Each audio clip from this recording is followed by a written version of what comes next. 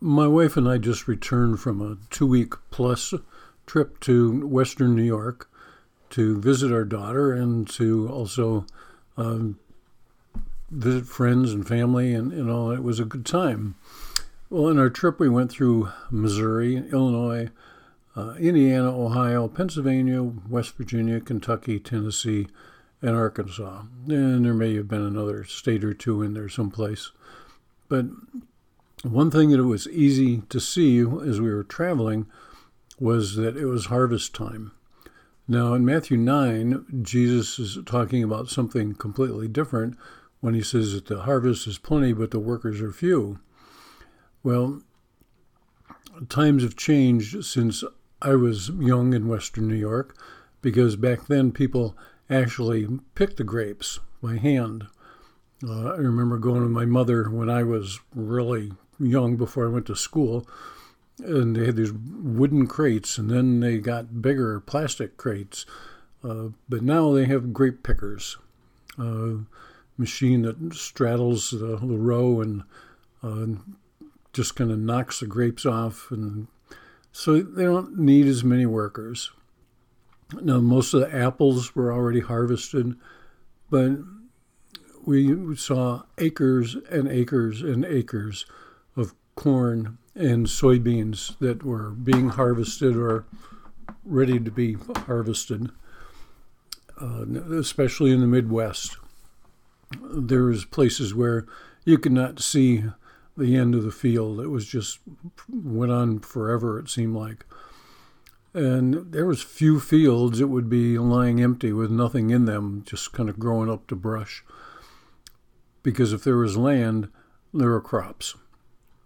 And as we were coming home through western Tennessee and certainly into Arkansas, we saw something new to me being harvested, and that was cotton. Okay, being a Western New York boy and then spending years in Maryland, Delaware, you didn't see that. But we saw trucks with these huge round bales of cotton. In 1940, a blues singer known as Leadbelly wrote a song that became popular by Harry Belafonte and Elvis. It says, "Oh, when them cotton balls get rotten, you can't pick very much cotton." Well, cotton picking today is much different than when that song was written. Praise the Lord. Because that too is done by machine. I know when I was about 12 or so, I went to pick cherries for a man up the road, and I picked and ate all morning, and we were paid 15 cents for an 8-quart basket, and those baskets didn't get full very fast. Now, I know cherries also are harvested much differently today. You know, Western New York used to have some dairy farms in addition to Concord grapes, but now most of those pastures are grape fields along with wine grapes. You know, the Lord really has given us so much to be thankful for. Let's pray. Father, we just give you thanks that you give us a great harvest of different things in different places. And Lord, help us to remember how blessed we are in that. So Lord, we just give you thanks for your word, which needs to be the guide in our lives. And Lord, let us think about what Jesus said, that the harvest was plenty and the workers are few. Lord, we know there needs to be more workers, and we need to do our part in trying to harvest the workers and be more there to do the work of the Lord. So, Father, just ask for your blessing as we listen to your word. And, Father, see what it is that you have for us. In Jesus' name, amen. I'm sure that most of you have heard a message on this parable before, and you're about to hear another. Okay, it may be different. I'm going to use passages from Matthew, Mark, and Luke and see how they line up, and then give you my insight on those scriptures. It could be interesting or not, So let me start with Matthew 13. It starts the end of verse 3 and goes through verse 9. When Jesus tells us this, he said, a farmer went out to sow his seed. As he was scattering the seed, some fell along the path, and the birds came and ate it up. Some fell on rocky places where it did not have much soil. It sprang up quickly because the soil was shallow. But when the sun came up, the plants were scorched, and they withered because they had no root. Others fell among thorns, which grew up and choked the plants. Still other seed fell on good soil, where it produced a crop 160 or 30 times what was sown. Now some would say, the farmer really needed to be more careful where he's sowing his seed, which is true. I'm sure seed then wasn't cheap, just like it is now. But let's take a look at what Mark and Luke have to say about this same passage. Well, Luke 8:5, he had something that the other two did not. In talking about the seed on the path, he says, some fell along the path, it was trampled on, and the birds ate it. Now, that sounds right. If you put something in the path, it's going to get stepped on. So you need to be careful. Next is the rocky places, which we all agree on. Matthew and Mark says that the seed sprang up quickly, and Luke says it came up. Sounds like the corn I planted in Delaware. Okay, it sprang up quickly and got about knee-high and just kind of quit growing. And that was emphasized by the fact that the farmer next to us had planted the field with corn, which just kept on growing and growing. And I wondered why his was growing and mine wasn't. But Luke says the plants withered because they had no moisture. Not because of a lack of soil, but he says lack of moisture. Now we get to the thorns. They can be deadly to a crop. Later in Matthew, he gives us another of Jesus' parables about the wheat and the weeds. In Matthew 13:24-30, here's kind of my version of that. It says that the farmer sowed good seed in the field, and during the night the enemy came and put weed seed in the field. And in verse 26 it says, when the wheat sprouted and formed heads, then the weeds also appeared. Have you ever had that happen? Me neither. Okay? But, the weeds always appear, no matter what. The servants went to the master to be sure he'd planted good seed and that he hadn't planted any weeds, and he knew that his enemy had done this to him. So the servants asked, well, what do you want us to do? You want us to go and pull them up? And the master said, don't pull them up, because if you pull them up, you'll pull up the wheat too. He said, just leave it until harvest. And then they were to collect the weeds and to burn them, and then to go ahead and harvest the wheat. Now, I'm not going to explain this parable. It's similar to our earlier one. So my point in sharing this parable, weeds cause a problem with good seeds. Then comes the last of the seed, okay? And all three pretty much agree on what happened with the fourth seed. The good seed grows in good soil. And I can understand how the disciples had a hard time understanding, what Jesus was talking about. What's this about seed and farmers, and some grow and some don't? And so Jesus knew that he needed to explain it to them. And he did so in Matthew 13:18-23. Jesus says, listen then to what the parable of the sower means.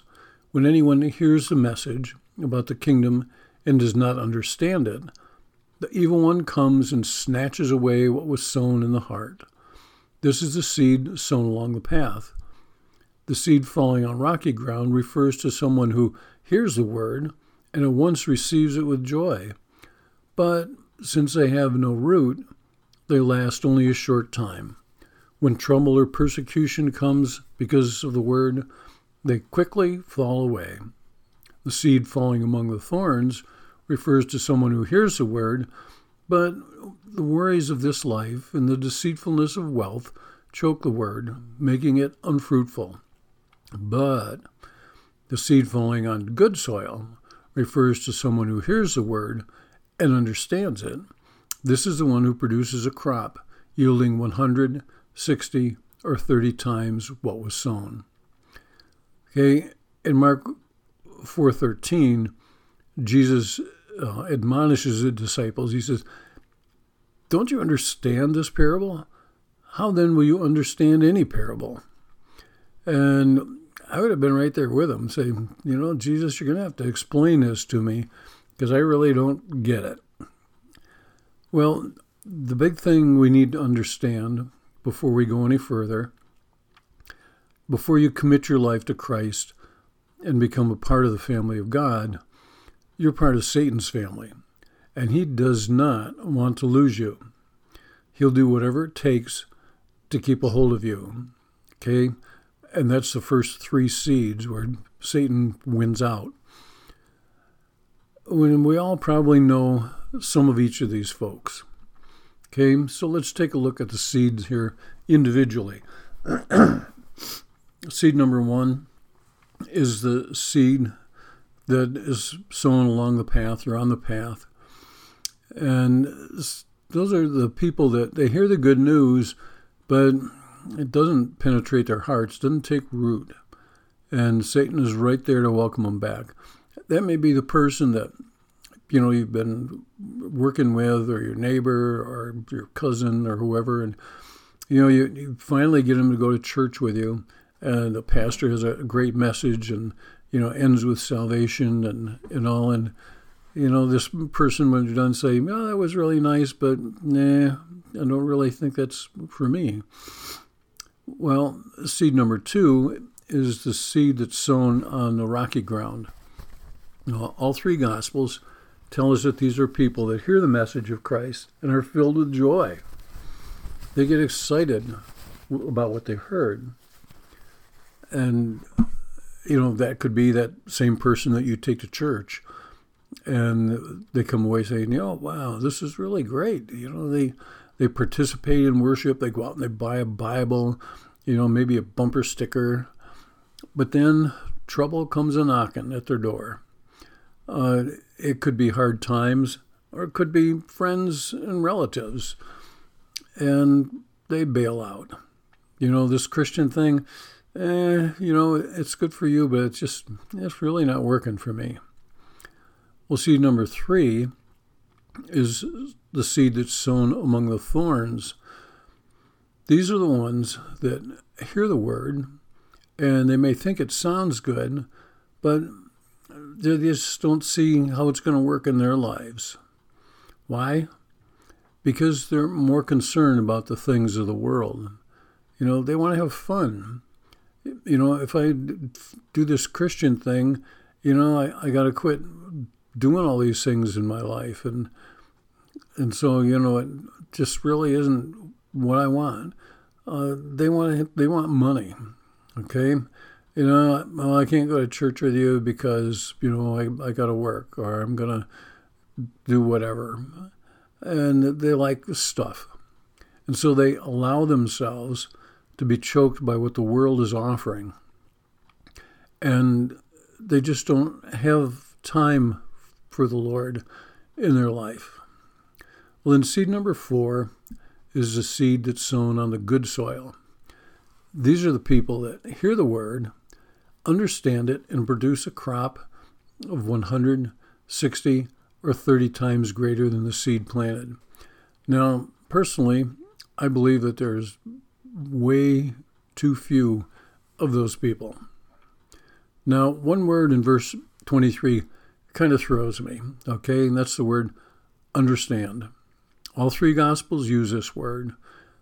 And I can say that there is so much in the Word of God that I do not understand. Now, the Greek also means comprehend, and I can relate to that a little bit better. But yielding 160 or 30 times what was sown. Wow, that's good evangelism. The Message says, the seed cast on good soil is a person who hears and takes the news and then produces a harvest beyond his wildest dreams. Now, most of us won't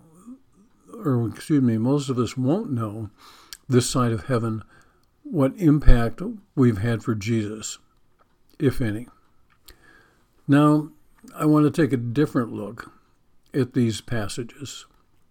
My understanding, not that I'm disagreeing with Jesus. I don't want to say, well, Jesus, you really didn't get it right there. No. I just look at things differently sometimes. The first three seeds that we read about and hear Jesus' explanation, they don't grow into what they could become. Okay, the seed on the path is a person that easily falls to Satan. The seed on the rocky ground, they started out excited about Jesus, but they let Satan and the world drag him away. The seed scattered among thorns, giving money and time to Jesus, it just doesn't sound as good as hanging out with the world. They just feel like they're better off, just doing what they've been doing, because if they do this Jesus thing, their family's going to make fun of them. Their friends are going to not want them hanging around with them. And so they say, it's just not worth what I have to give up to be who God says I need to be. As believers, we can often dismiss these people. We can just kind of write them off and say, well, they'll never make a commitment to the Lord. I need to spend my time with someone else who seems more serious about Jesus. Sometimes seeds that are planted in bad soil make it. When we were traveling through West Virginia, Kentucky, Arkansas, Tennessee, places where the highway had been cut through a lot of rock, a lot of stone, and you'd have almost a wall on each side of you as you're driving through. But something that I noticed, countless times, was that there were things growing out of these rocks. Just in the middle of this 15, 20-foot wall, there was a maybe 4-foot, 6-foot tree that is growing out of these rocks. Most often they were like a pine tree of some kind. But, there they are, just making the best of what they can, making the best out of the soil that they had. Well, people are the same. Now, there's some that are really a lost cause, that, it's going to take someone different than me and maybe different than you to get to these people. And then there's some people that, they just need a little fertilizer. They just need some help. And, maybe they can become what the Lord needs them to become. A few nights ago, I went with our two sons that live here, and a friend, and 1,800 other men, to a men's steak dinner at another church about 10, 15 miles from me. And the dinner was great. $15 for a steak dinner. I mean, that alone was worth the night. But the speaker for that evening was Willie Robertson. Now, If you're not familiar with who Willie Robertson is, you've probably at least heard about the Duck Dynasty. And that's who he is. He was the Duck commander. Well, in his talking about different things, he said how we need to become Jesus guys. Oh, he was talking then about his father. And how his father, early in his marriage, was not a good father, was not a good husband, drank a lot, got in fights, was thrown in jail different times, and all. And Willie's parents had separated, and so he was relating that story to us. So someone had asked this pastor to go and talk with Phil. Well, Phil lived about an hour away, and he was, managing this bar, and the pastor goes in, and Phil's sitting there with a beer and a gun in his belt, and really didn't want to hear what this pastor had to say, but apparently he did listen to him. And the time came when Phil knew that he needed to change, that everything in his life was going the wrong direction. Well, he became, to the point of just making that decision. Am I going to change, or am I going to continue to live this life? Well, he recalled what the pastor had to say, and he became a believer. Well, then Willie said something that really hit home to me, because Willie said, if Phil hadn't made this change, I wouldn't be standing here on the stage talking to you. There wouldn't be a Duck Dynasty. There wouldn't be a lot of different things. Our family wouldn't be believers. Well, on my 60th birthday, I was presented a plaque by our children that, talked about how I didn't grow up with the Lord, but because I had come to the Lord, that each one of them had. And that really hit home to me, that if I hadn't made that change, things would have been completely different.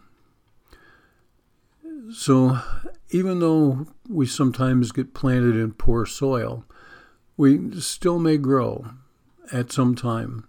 Maybe not right away, but we can still have a time of growth. We can't look at someone and say, they're just really not worth my time, or that's too much effort. Everybody's talked to them and they don't change and all, and it's not going to do any good if I talk to them. Well, Paul and Silas didn't feel that way about the jailer in Acts 16. They could have said, we're just out of here. But no, they knew that they needed to spend that time with the jailer, and the jailer and his family all came to the Lord. Philip didn't have that attitude about the Ethiopian eunuch in Acts 8. Okay, the Lord said, go and talk to him, and Philip could have said, hey, I don't have time, Lord. I'm doing this or I'm going there, and so I really don't have the time. And Jesus didn't react that way with a Samaritan woman at the well in John 4. Okay, Jesus was there resting. The woman came up, and he began a conversation that led to the salvation for many people. So we need to make sure that we're giving people the time that the Lord would give them. I remember reading years ago about a man that was handing out tracts. I believe it was at a bus station.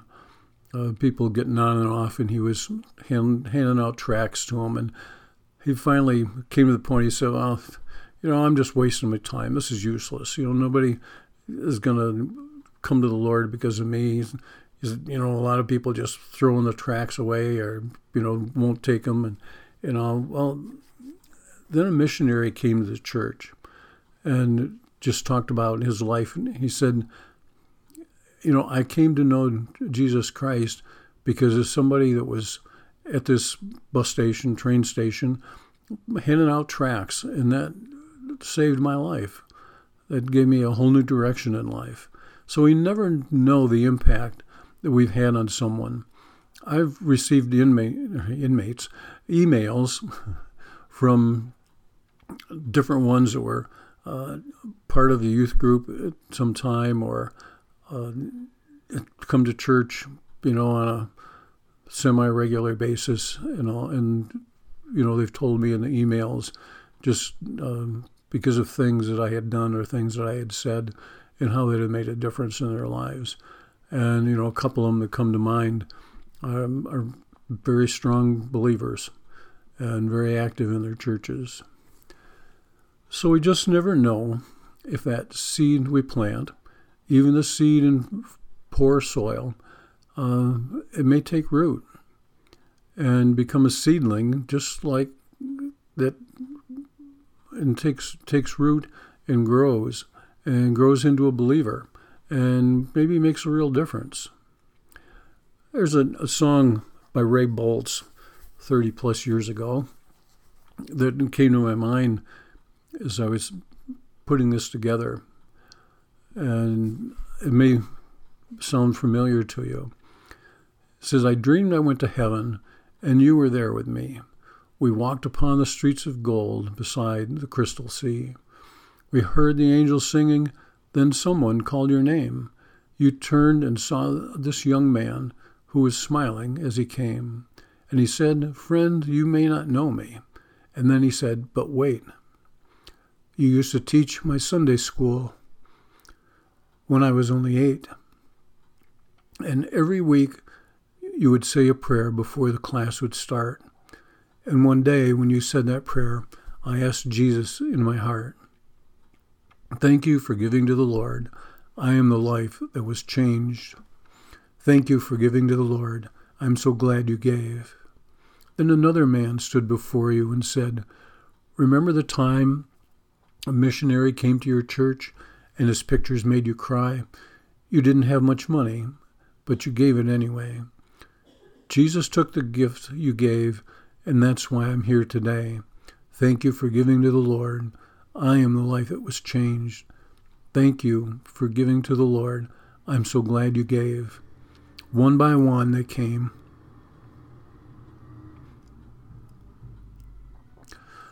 Far as the eyes could see, each life somehow touched by your generosity.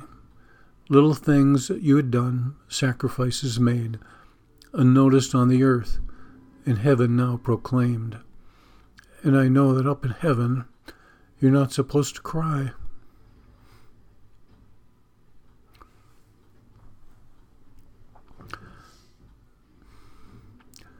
But I'm almost sure there were tears in your eyes. As Jesus took your hand and stood before the Lord, he said, 'My child, look around you. Great is your reward. Thank you for giving to the Lord. I am the life that was changed. Thank you for giving to the Lord. I'm so glad you gave.'"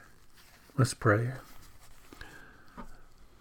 Father, those of us that know you know what we should be doing, that we should be harvesters, hoping to have a harvest of 100 or 60 or 30 times ourselves, and doing the work that you need us to do. Father, help us to get busy. Help us to do the work that you've called us to do, because there's a lot of work that needs to be done, because there's a great harvest out there. So many that have not heard your word that need to. They need it desperately in their lives, because they're looking in all the wrong places. And they're finding things that try to fill that gap that you've put in each one of us with the wrong things, with drugs or sex or money or stuff, whatever it may be, when we know that they need Jesus. So, Father, help us to do what you've called us to do. And, Lord, if there's anyone that doesn't know you and is listening to this, Lord, help them to know that hopefully somewhere along the line a seed has been planted, and to go back to that planning and to see what it is that has been offered to them. And even though they've never made a decision for you, it's not too late.